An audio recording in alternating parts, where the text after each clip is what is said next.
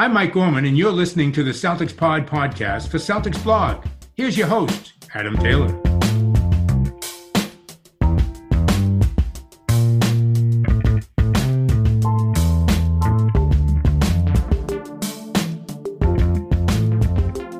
What's good, everybody? Happy Monday. Welcome back to another Celtics Blog podcast. I'm your host, Adam Taylor. We're going to spend 10, 15 minutes, not too long, just talking about the Orlando win. Then I'm going to be joined by Celtics Blog's Jesse Cinquini, a new writer that joined the fold, who also has been covering the Grizzlies for a while. So that'll be a good little preview into tonight's game. Before we get into that, though, we need to talk about the Celtics snapping that 3-game losing streak against the Magic and what went well. And a lot went well. First and most importantly, the Magic made a run early in the fourth quarter that generally has signaled bad times for the Celtics recently. Celtics generally let their heads drop. They don't rise to the occasion. They don't respond well to the adversity of a team making a run in the fourth. This was a different beast, though. The Celtics allowed themselves to stop the run, allowed themselves to focus on the next possession, and managed to close out the game quite comfortably. This was growth, definite growth from a team that have been rather susceptible to lapses in confidence, especially down the stretch. Seeing the team close out a win is important. I know a lot of people out there will be saying, well, it was against the Magic, so it's not that impressive. A win is a win, and you can only beat the team that's in front of you at that moment in time. When a team makes a run in the fourth and they really cut down that deficit that you'd built on them, that can be disheartening, and being able to pull together as a unit and operate as a team to close that out is encouraging. It's a great sign. So it doesn't matter if it was the Magic, the Hawks, the Lakers, the Clippers. You can only beat the team that's in front of you. And when they go on a run, it feels like the world's against you. So being able to pull through that was super important. I think the growth in ball movement was fantastic. The way that they were zipping the ball around, looking for the next man up. They created a great amount of space with that ball movement, dribble drive penetration. They were running a lot of double screens, a lot of stagger screens that was opening guys up. And I like that. I feel like that was a nice addition to their pick and roll play. Usually it's just a single screen pick and roll up high. This time they were coming off double staggers. They were coming off pin downs. We got to see a lot. Now, on this podcast recently, I'd been clamoring to see more of Aaron Nesmith. Over the last 2 games, we've seen Aaron Nesmith. Hasn't been great, to be quite honest with you. But, and I tweeted this yesterday, as much as having a struggling rookie on the floor is a really hard sell, especially against a team that needs to especially for a team that needs to start racking up wins as soon as possible, it's tough to kind of sell having someone that struggles so much on the floor. But with no G League, this is going to be the only way that Aaron Nesmith can get game reps, can get himself up to speed, get used to the brand of basketball that Brad's trying to play, get used to playing against NBA level competition. So unfortunately, he's going to need to just play through these errors. We saw a nice 3-point shot fall for him, some okay defensive plays, but generally he was getting cooked. Let's not lie. There's no point saying that he played well when he didn't. He got cooked a few times defensively. And that's just going to be part of the growing pains, unfortunately. There's no other way that you can develop him right now. You don't develop sitting on the bench. You could develop in the G League, but there's no G League. And he didn't get flex assigned to the G League bubble. So this is where you are.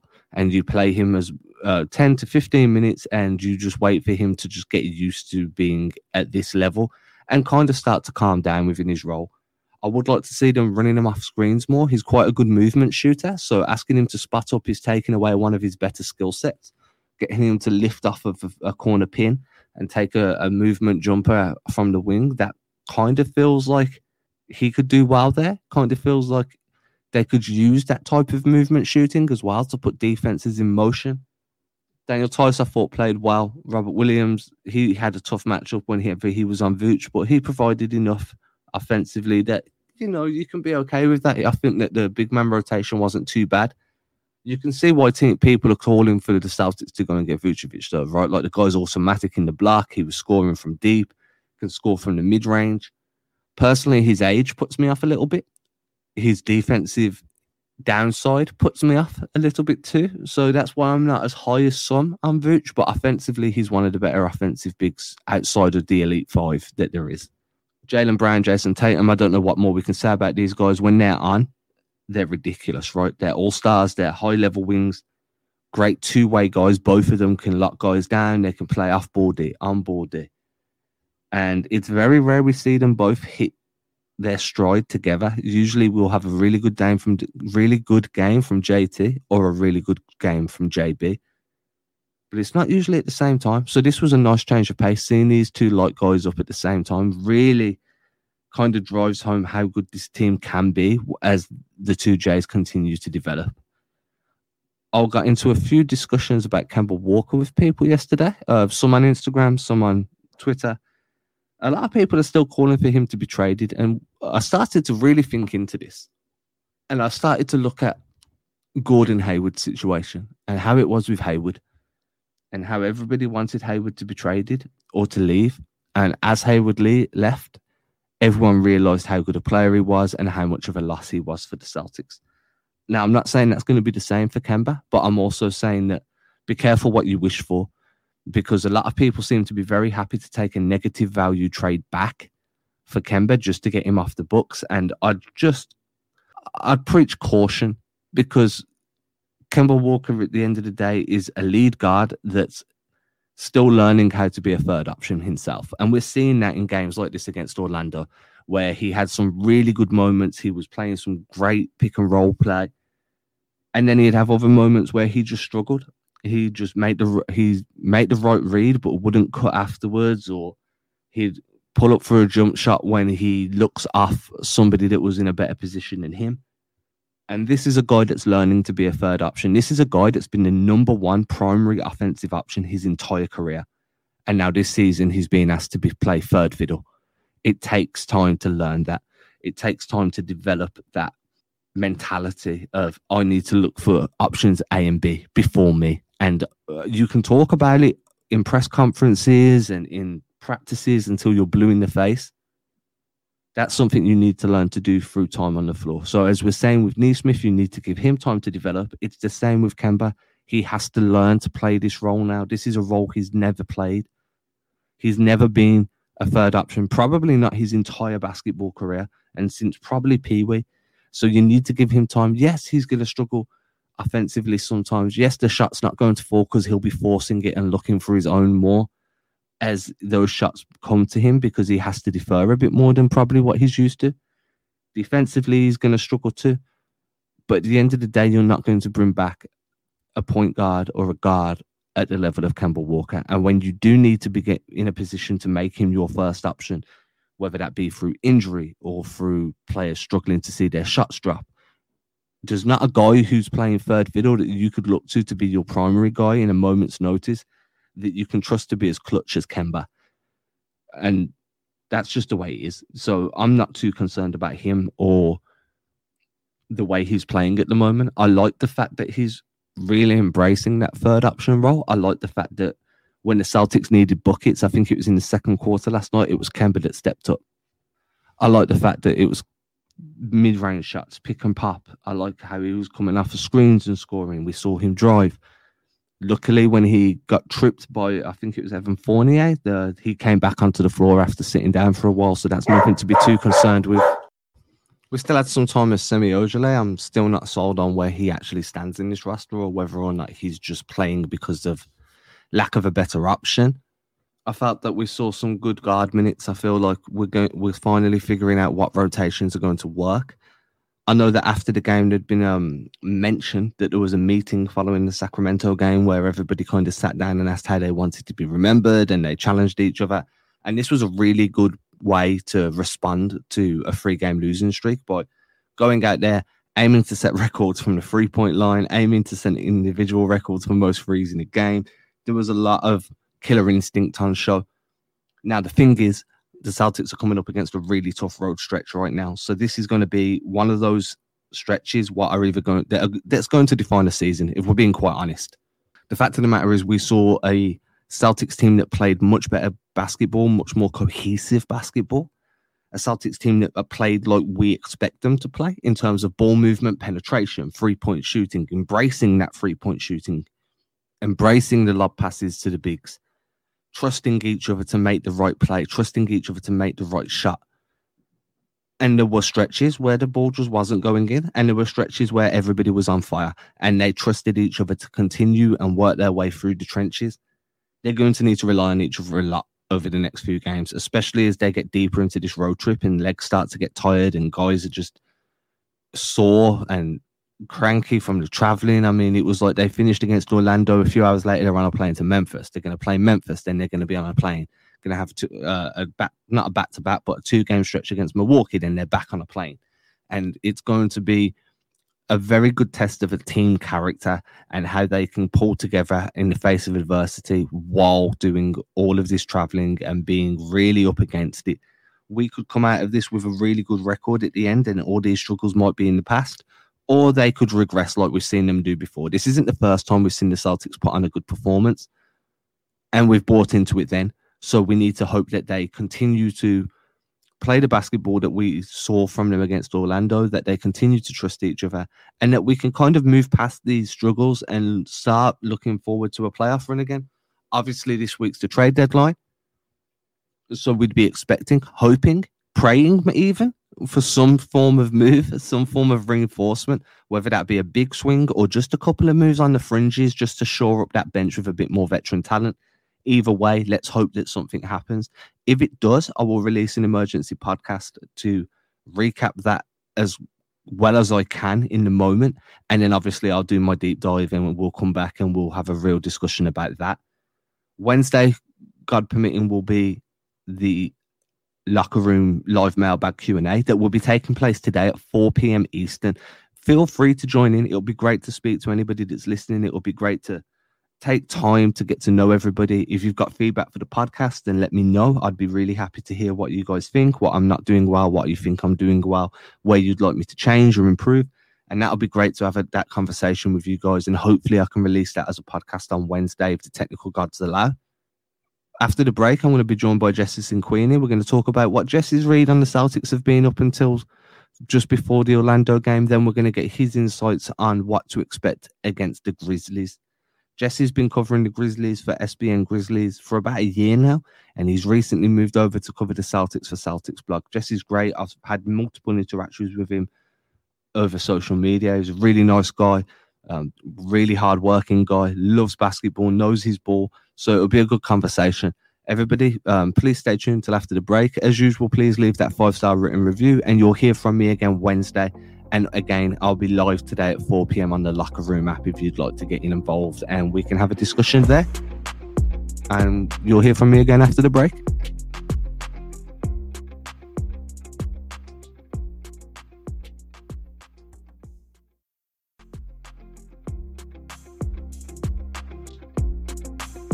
What's up, everybody? Happy Monday. There was an early game, which means I realistically should have recorded about it. Shouldn't I? Yeah, I should. Okay, so I'm going to record about it. So bear with me. All right, everybody, for the second part of this show, I'm joined by Celtics Blog's, one of Celtics Blog's newest members, Jesse Sinquini. Jesse is new to the Celtics coverage in terms of SB Nation Celtics coverage. But what he isn't new to is the Grizzlies. He's been doing some work over for SBN Grizzlies for probably about a year now, right, Jesse? Yeah, since last July, so almost a year. So Jesse's got a good feel about tonight's opponents in terms of the Grizzlies. If anybody wants some more coverage of the Grizzlies after this, I was on a podcast with Locked On Grizzlies, so definitely go check that out after this show. Don't stop listening here now. Get through this one. Then you've got a nice one to listen on your commute home if you choose to do so. Jesse, man, welcome to the team, first and foremost. It's great to have you on board. I've seen you writing around. I know that you were doing some stuff for the playground there for RotoWire. You've been around for a while, man. How does it feel to finally be in the one place that you kept telling me you wanted to be?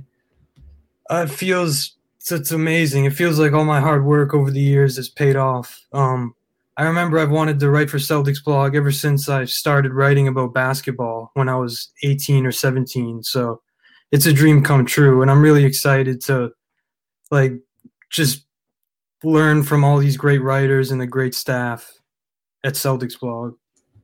Yeah, I mean, everyone there's excellent, and everyone's great. It's a great team. Happy to have you on board. Before we start gushing about everybody else that isn't on this episode, what we need to do is first of all, I want to get your take on what you think where you think the Celtics are at right now, what you think their issues are, and then we'll move into what you're expecting to see against the Grizzlies later today. Sounds great. So when we're talking about the Celtics, what seems to be your number one flaw? Where are they faltering the most for you? So for me, I would say probably the bench unit leaves a lot to be desired. What I've noticed is just offensively, the bench really lacks like any real firepower. We tried to sign guys like Teague and Thompson, who I thought might be on the bench. I thought they were going to be, more offensive spark plugs, but Teague has been really he's had a down year.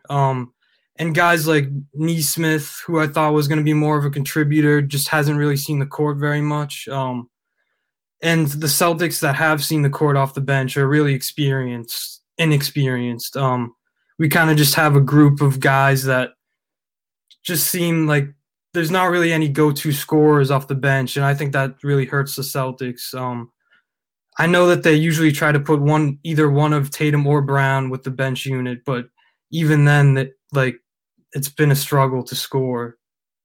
So when you're putting Brown or Tatum with the bench unit, my biggest issue there is you're asking them to be playmaker. So it's judge, jury, and executioner, right? You've basically gave them a few jury members that are going to be there in body and spirit, but they're not really going to make the final decision. They're not going to bring that hammer down.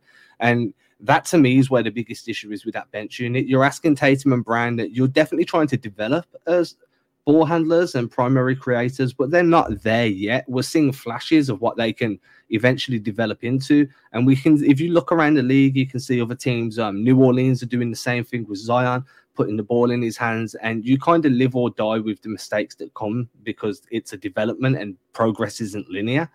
But I agree, they definitely need somebody that can come off the bench and just give them a second scoring outlet. Allow Tatum or Brown room to maneuver in terms of if somebody cuts off the initial action, you can swing the ball and somebody's available to either catch it on the rip through in the lane or be able to pull up from the corners and drain a three in your face. They don't really have that at the moment.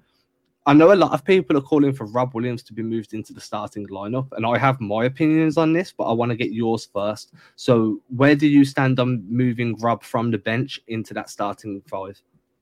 I'd love to see him be moved to the starting five. I think he's been like one of the lone bright spots for what has been kind of a dreary season for the Celtics.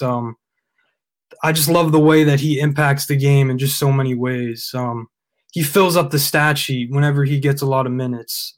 Points, rebounds, blocks, steals, and he's an underrated passer who can make plays in the short roll, as I think you've talked about at length. But yeah, I think he would really thrive in as the starting center. And I mean, he impacts winning, so I think it would definitely be worth to at least experiment with him as the starter. And my pushback, which is my thought, so I want to get your opinion here. So my biggest downswing to moving Rob from the bench to the starting five is you lose that energy injection off the bench. So when the bench unit comes in, it's already quite flat. You're relying on that two-man game between Pritchard and Rob, and then you're relying on one of Jalen or Jason to really be executing at a high level. So by moving Rob into that starting five and then saying to Daniel Tice, or more likely Tristan Thompson, you're now our bench big, that energy impact is severely decreased. And that means that you really need to build some form of solid foundation before going to that bench unit. Otherwise, it's going to be a struggle. I don't know if you agree, but that's kind of been my reasoning behind keeping Rob on this bench unit, because the impact that he's providing off the bench is actually ridiculously valuable for a team that doesn't really have too many difference makers on that second unit. Yeah, I definitely agree. The one thing I would say is I think if Tristan Thompson came off the bench, the extra possessions he would generate would be valuable. That would help a team that would help a bench unit that's not great at scoring. It would give them extra opportunities for points. I mean, he's got to start passing out of those offensive rebounds. I mean, it's all well and good keep creating that second possession, but using it the way he's using them at the moment, which is ridiculously poor execution, stupid little turn hook shots that just don't seem to be getting the job done. I'd like to see that change. If he's going to be a second unit guy, you want him distributing the ball back out to the wings or back out to the corners and allowing a secondary action to kind of evolve naturally rather than it just be a post up, try and bully ball a little bit and then spin for that hook shot that just isn't there. So we've kind of covered the main issues. What would you say to the coaching issues at the moment? Do you think that the offense is too simple? Do they need or not structured enough? Do you think it's too free flow and they need to implement some more sets? Where would you like to see Brad change things? I don't think I would say that the offense is too simple, but I think it's pretty apparent that guys are like slow getting into their sets. I think you've definitely mentioned that, and so have others with Celtics blog. I think Brad would like to see a little more speed in the actions, just because a lot of the times we see the Celtics like mustering, it takes them nearly the whole shot clock to muster a decent shot. I would just like them to see them get in their actions quicker. I think that would like allow them to score more points. Because right now we're not really seeing them run any transition play, so there's no drag screens, there's no pistol or 45 as some other people might know it.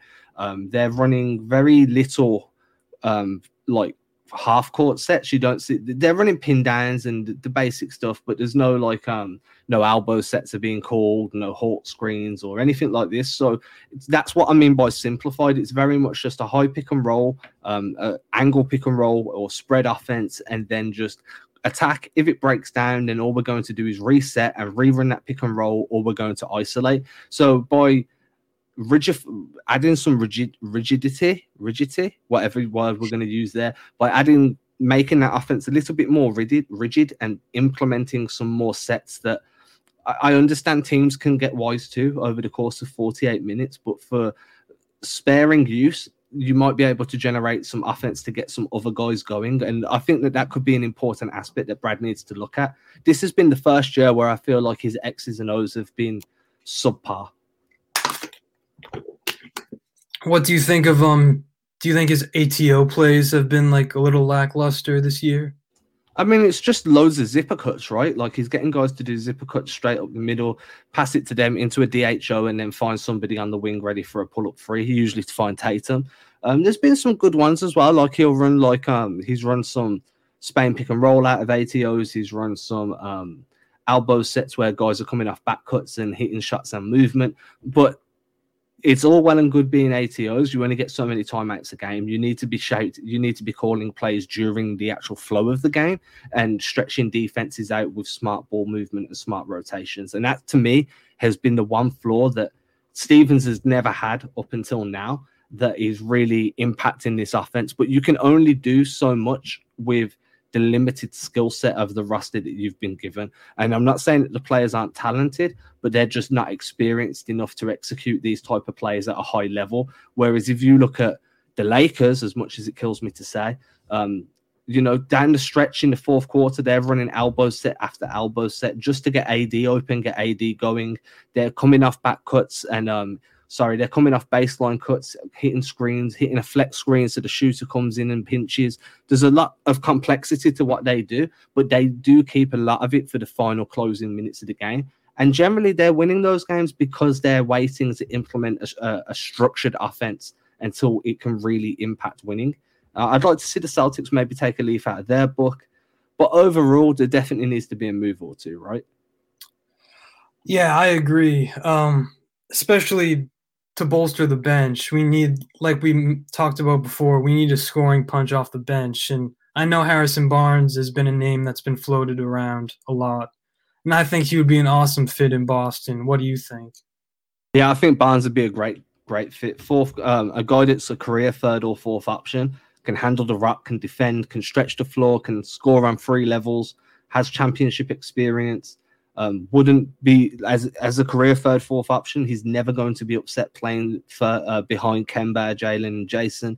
And I think that he could really shore up that offensive unit. The only problem I do have is it's a clear downgrade from Hayward, but it's a clear upgrade from what you have now. So you're falling somewhere in the middle, and maybe that's enough. But I just don't think that Harrison Barnes as the only deal is enough to get you over the hump towards contention. The East has got deeper this year, and there's just too many really, really good teams at the top of the top of that mountain that Boston will need to make more than one deal to overcome. Yeah, I totally agree. Do you think the Celtics could realistically trade for any star? Realistically, probably not. Hopefully, then yeah. I think that if you're making a move for a star, generally we've seen the packages that are being involved in these types of deals. The Celtics draft picks, while they do own all of their own, they're not exactly valuable. They're prone to be late first round picks at best. The way the Celtics are going, they might become more valuable very, very quickly. At which point, you keep them and hope you get Cade Cunningham, and then everything changes anyway. It's not going to happen, by the way. That's just another pipe dream. But yeah, I think that there's always a way to get one of these stars, but it probably means parting with somebody like Jaylen Brown or Tatum. Well, it'll be Jaylen Brown. It would never be Tatum. And I just don't think that that's worth it. So I think that the Celtics have had their chance of having multiple superstars on this roster. They've had their chance of having 4 ridiculously good guys, and they haven't been able to figure out how to share the ball enough in this offensive scheme. So having a couple of third or fourth up, high level, like guys who excel at the third or fourth option, I think that could be really beneficial for them. That would be my decision. How do you feel? You might have a different take on this than me. No, I definitely agree with you for the most part. I would love to see a guy like Vucevic on the Celtics, but I really don't think we have like the trade package to deal for him. Wouldn't we have to trade like smarter Browns like contract just to match salaries with the Magic? No, because you've got the TPE, so you don't really need to worry about salary matching at that point. You just need to send enough out to open up a bit more of the TPE. There's only about 19.5 available due to the hard cap. So you just need to send out enough salary to open up more of that TPE to absorb that contract coming back. My only point with Vooch is defensively he's quite limited, and age. I feel like at the moment, one of the Celtics' biggest problems is they've straddled a timeline, 2 timelines. It's been a competitive rebuild. And now you've got a Kemba Walker that's needs to win soon. Otherwise, it's not going to be at all. And by adding Vooch in, you're really adding to that immediacy. And I understand why you would do that completely. For me, I don't know why, but I just feel like Vucevic is more of a Spurs type player than a Celtics type player. I kind of harbor hopes of seeing Vooch in a San Antonio shirt. I don't know why. Don't ask me why. That would be one of the guys that I have gone on. I've spoke about recently, who could be like an under the radar target that could work and wouldn't eat too much of the TPE, if any at all. Plays for a team that Boston are playing tonight when everyone's listening to this. This is what you call good segueing. Is Jonas Valanciunas. I think that Jonas could provide, if you can find a way of moving on from Tristan Thompson, Jonas can provide some size down on the block. So he can rebound, he can stretch the floor a little bit, not great, but enough, enough to make defenses respect him. Can control the glass, can score down low, and I don't know. He's young. He's only 28. Feels like the guy's ready to retire. It's just doesn't it? It feels like he's been in the league forever. It does. He's only 28, so he fits that Harrison Barnes type age. If you can pick him up without having to use the TPE and swing for Harrison Barnes, I feel very confident about that team of Kemba Walker, Jaylen Brown, Tatum, Barnes, and Valanciunas. I think that's a big upgrade over the current starting 5, and it allows you to keep developing Rob Williams as the big off the bench until the end of next year when you make a decision on what to do with Valanciunas' contract. Yeah, I agree. Like Valanciunas is probably one of the more underrated players in the league. He's a double-double machine, and while he is kind of a subpar pick-and-roll defender, so is Thompson isn't great either. So most bigs that are outside of the Elite 5 are subpar pick-and-roll defenders. That's generally, you just put them in drop and you hope for the best. It can never be as bad as what we had with Kanter. True. How do you think he'd fit with the Celtics schematics? Valanciunas? Yeah, as a DHO type of guy, DHO pick and roll, just a guy to offer a bit of vertical spacing, and then he could also play a bit of pick and pop. I think his pick and pop game with Kemba would be really encouraging. Yeah, I'd honestly like to see him shoot threes a little more often, and I think with the Celtics he probably would. Because the Grizzlies aren't a huge 3-point shooting team. They lead the league in points in the paint. It's kind of their identity. But yeah, I think Valanciunas is a capable shooter, and he could do some damage with Walker, either in the pick and roll or the pick and pop. And what have you seen from Memphis? You see how we segued? We're on to Memphis now. I like this.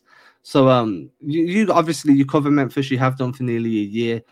How do you feel they kind of match up against the Celtics right now? I know that they've kind of moved into having a shooter next to Ja to open up driving lanes for Ja, which makes perfect sense to me. Generally, it's Grayson Allen. Sometimes they'll slot Bane in there. You've got DeAnthony Melton, who is a young version of Marcus Smart, fantastic point of attack defender on the perimeter. How do you think they match up at this current day with the way the Celtics form has been? How do you see this game going? I think it's going to be closer than the last time they played. It was a Celtics blowout, and Jalen had 42 points. I think Dylan Brooks is gonna. He's a competitor. I mean, he gets after it. He's a dog. He's gonna be on Jaylen Brown like white on rice, I think. Not to say that Jalen's gonna have a bad game, but I really don't think he's gonna drop 42, and I'm sure he took that performance personally. I think the Celtics will win in the end. The Grizzlies, they've lost a lot of close games this year, and I think that'll probably follow against the Celtics team with Tatum and Brown, and they don't really have the go-to scorers to kind of go toe-to-toe with those guys. I mean, Dylan Brooks as a defender has improved exponentially this year. Led the league in fouls last year. Really gets after guys. Really does. Lacks the length to be an impactful off-ball defender, in my opinion. I think his wingspan is just a little bit too small. Height maybe goes against him as well, but he gets under guys' skin. He really does play hard-nosed defense. I do think he might have took it personally, but I do think that because of the way the type of defense he plays, there's a world where Jaylen Brown can bait him into fouls and kind of get him into foul trouble early. And if I was Jaylen Brown, that would be exactly what I'm trying to do. You know, this guy has a record for getting hands-on and getting physical. Draw those fouls early, send him to the bench, and then put the Grizzlies under pressure on how to switch defenses onto Jaylen and Jason. The big point of why the Celtics won by a blowout last time was because there was no Ja Morant. There is Ja Morant this time. Still no Jaren Jackson Jr., but they have Ja. One of my opinion is one of the Celtics' biggest struggles at the moment is guarding dribble drive penetration. It's been a struggle all through the Brad Stevens era. This year, I just feel like they're over collapsing on those drives, which is allowing easy kickouts to shooters. And then it's a scramble.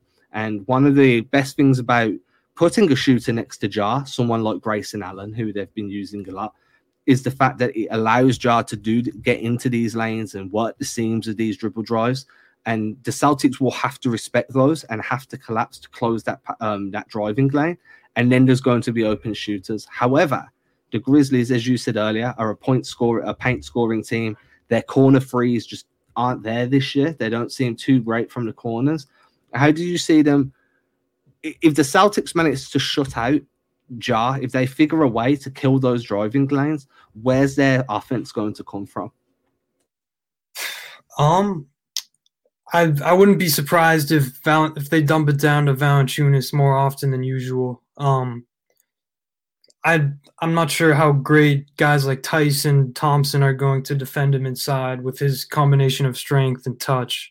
But I'm not sure the Celtics will be able to cut off Morant's driving lanes 100% because drive and kick is the Grizzlies that's one of their main scoring methods, and they're going to find a way to get Ja downhill because that's their offensive game. That's how they score at a high level. So.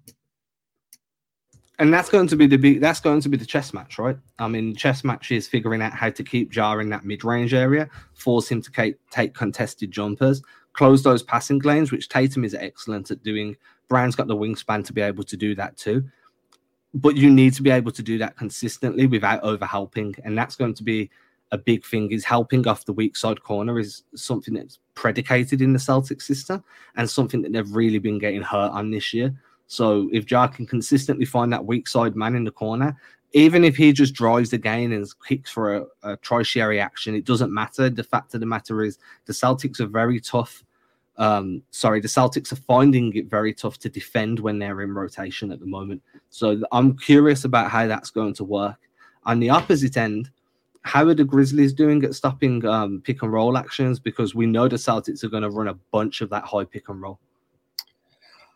So when they have Xavier Tillman in the game, I think he's honestly like he's really impressed me a lot as a defender and as a pick and roll defender. I think he's leaps and bounds already ahead of Valanciunas as far as just defensive IQ, like defensive instincts.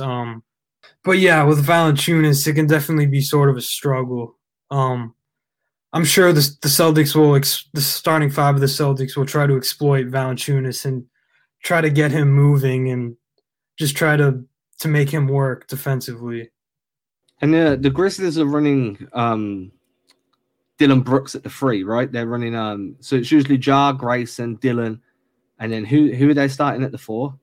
Kyle Anderson. So slow-mo and then Valanciunas. And any Celtics people listening, the reason he's called slow-mo is because Kyle Anderson always looks like he's playing in slow motion. But he's genuinely quite effective, offensively mainly. Dylan Brooks as a 3, I think he's a little bit undersized there. Maybe I think that Jaylen Brown could end up really torching him again for a beat mainly off the dribble, right? I feel like if Jaylen's being expected to do any work off the catch, then Dylan Brooks is going to be able to get under and contest the shot. I just don't know if Dylan Brooks has the physical attributes to keep up with Jaylen when he's attacking off that dribble, just because of the explosiveness and the handle and the way that Jaylen likes to do that kind of like 1 foot pivot turnaround jumper around the paint. That's so pretty and so annoying at the same time. What's Jar's defense been like this year? Because I know that obviously most offensive point guards in their sophomore year generally struggle to contain guys on the defensive end. Yeah, it's like you said, it's been kind of a struggle for Ja defensively this year. Joe Mullinax actually wrote a really good article just covering how he's been kind of getting killed, like in the pick and roll. He's letting guys like get steps on him, and like I'm not great with X's and O's, but yeah. And I'm pretty sure he's allowing one of the highest opponent field goal percentages in the league among point guards. So there's definitely a room for him to grow. He could put on a few pounds of muscle, not enough to slow him down, but he could use some more bulk. And some just like he kind of gets baited into fouls too if he's like to the guy's back. So yeah. So we're recording this on Sunday before the Magic game. Is it the Magic? The Grizzlies? Yes, the Magic played on Sunday, right? Oh yeah. Yeah. So we're recording this before the Magic game. So we don't know if Kemba Walker's going to play in this one, but generally Kemba's playing the first game of the back-to-back and not the second. So if Kemba does play today on Sunday against the Magic, then he won't be on the floor to toy with Ja Morant, which I could understand if Brad decides to keep Kemba for tomorrow instead. But if Kemba isn't playing and we're relying on Marcus Smart or a Jeff Teague, or hopefully more likely a Peyton Pritchard, how do you feel that Ja's going to do against those guys defensively? Because against Kemba, you're going to take Kemba every day, 5 days, 7 days a week. But against someone like Jeff Teague or Marcus Smart, as a defensive player for Morant, how is he going to cope against somebody that's just not at an elite level in terms of scoring production? I don't think he would have a problem with like Teague. The one thing about Morant on defense that has been like a positive this year is I think he's still solid at getting steals. And so, yeah, I think he could like kind of harass Teague a little bit with the ball in his hands, but I don't really see Smart being a ball handler. So he probably wouldn't impact Smart a whole ton, like playing off ball. But yeah, I think he could give Teague a little bit of trouble. Yeah, I think anybody can give Teague a little bit of trouble. To be quite honest with you, I mean, I can see them running Smart at the point. Smart's their best playmaker by quite a considerable amount at the moment. So giving Smart the keys to the offense is probably a very comfortable way to go if you don't have Kemba Walker there. I also think that if you manage to do that and give Smart the keys to the offense, allow Jalen and Jason to work off ball more, then you're going to get a lot better movement off ball and a lot better rotations. And that might actually help attack a team that have got a very good interior presence in Jonas, in Brandon Clark, in Xavier Tillman. The scary part is the last two guys I just mentioned, Clark and Tillman, can both stretch the floor, and that's going to give Boston nightmares. I want to put you on the spot here. What is going to be who are going to be your top scorers from each team, and what's going to be the final score? So I'm going to say final score is Celtics 110, Grizzlies 102. I'll say the leading scorer for the Celtics is Tatum with 32, and Ja gets 24. That's actually a really believable line. I have no pushback. I was expecting it to be wild, but that's actually a really fair, reasonable line. Damn you, Jesse. Yeah, so, I mean, I'm excited for this game. Is there anything else that you want to touch on that you kind of came into this episode hoping to speak about before we let everybody get on with their day? No, nothing that I can think of. No, there wasn't one specific point you were like, I'm going to make sure I hammer this point home? No? I'm sorry, not really. That's fine, dude. It's fine. Right, Jesse, thank you for joining the show. Before you go, let everybody know where they can find you, and obviously let them know what pieces you've wrote for Celtics Blog recently in case they want to go through the archives and find them. So I've written an article about Jeff Teague's recent play. Before the All-Star break, he had a solid stretch of good play off the bench. And you can find me on Twitter at Cinquini Jesse. So it's CINQUINIJESSE. And everybody, I'll make sure to include the handle and if I can find it, a link to Jesse's latest article in the description of the podcast. So it'll be nice and easy for you guys to kind of follow that over.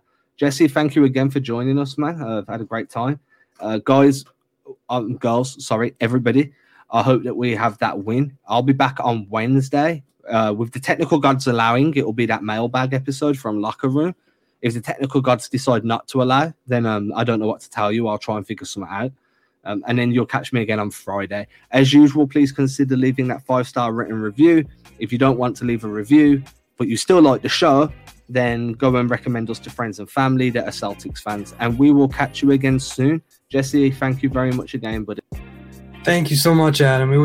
It's great to be here.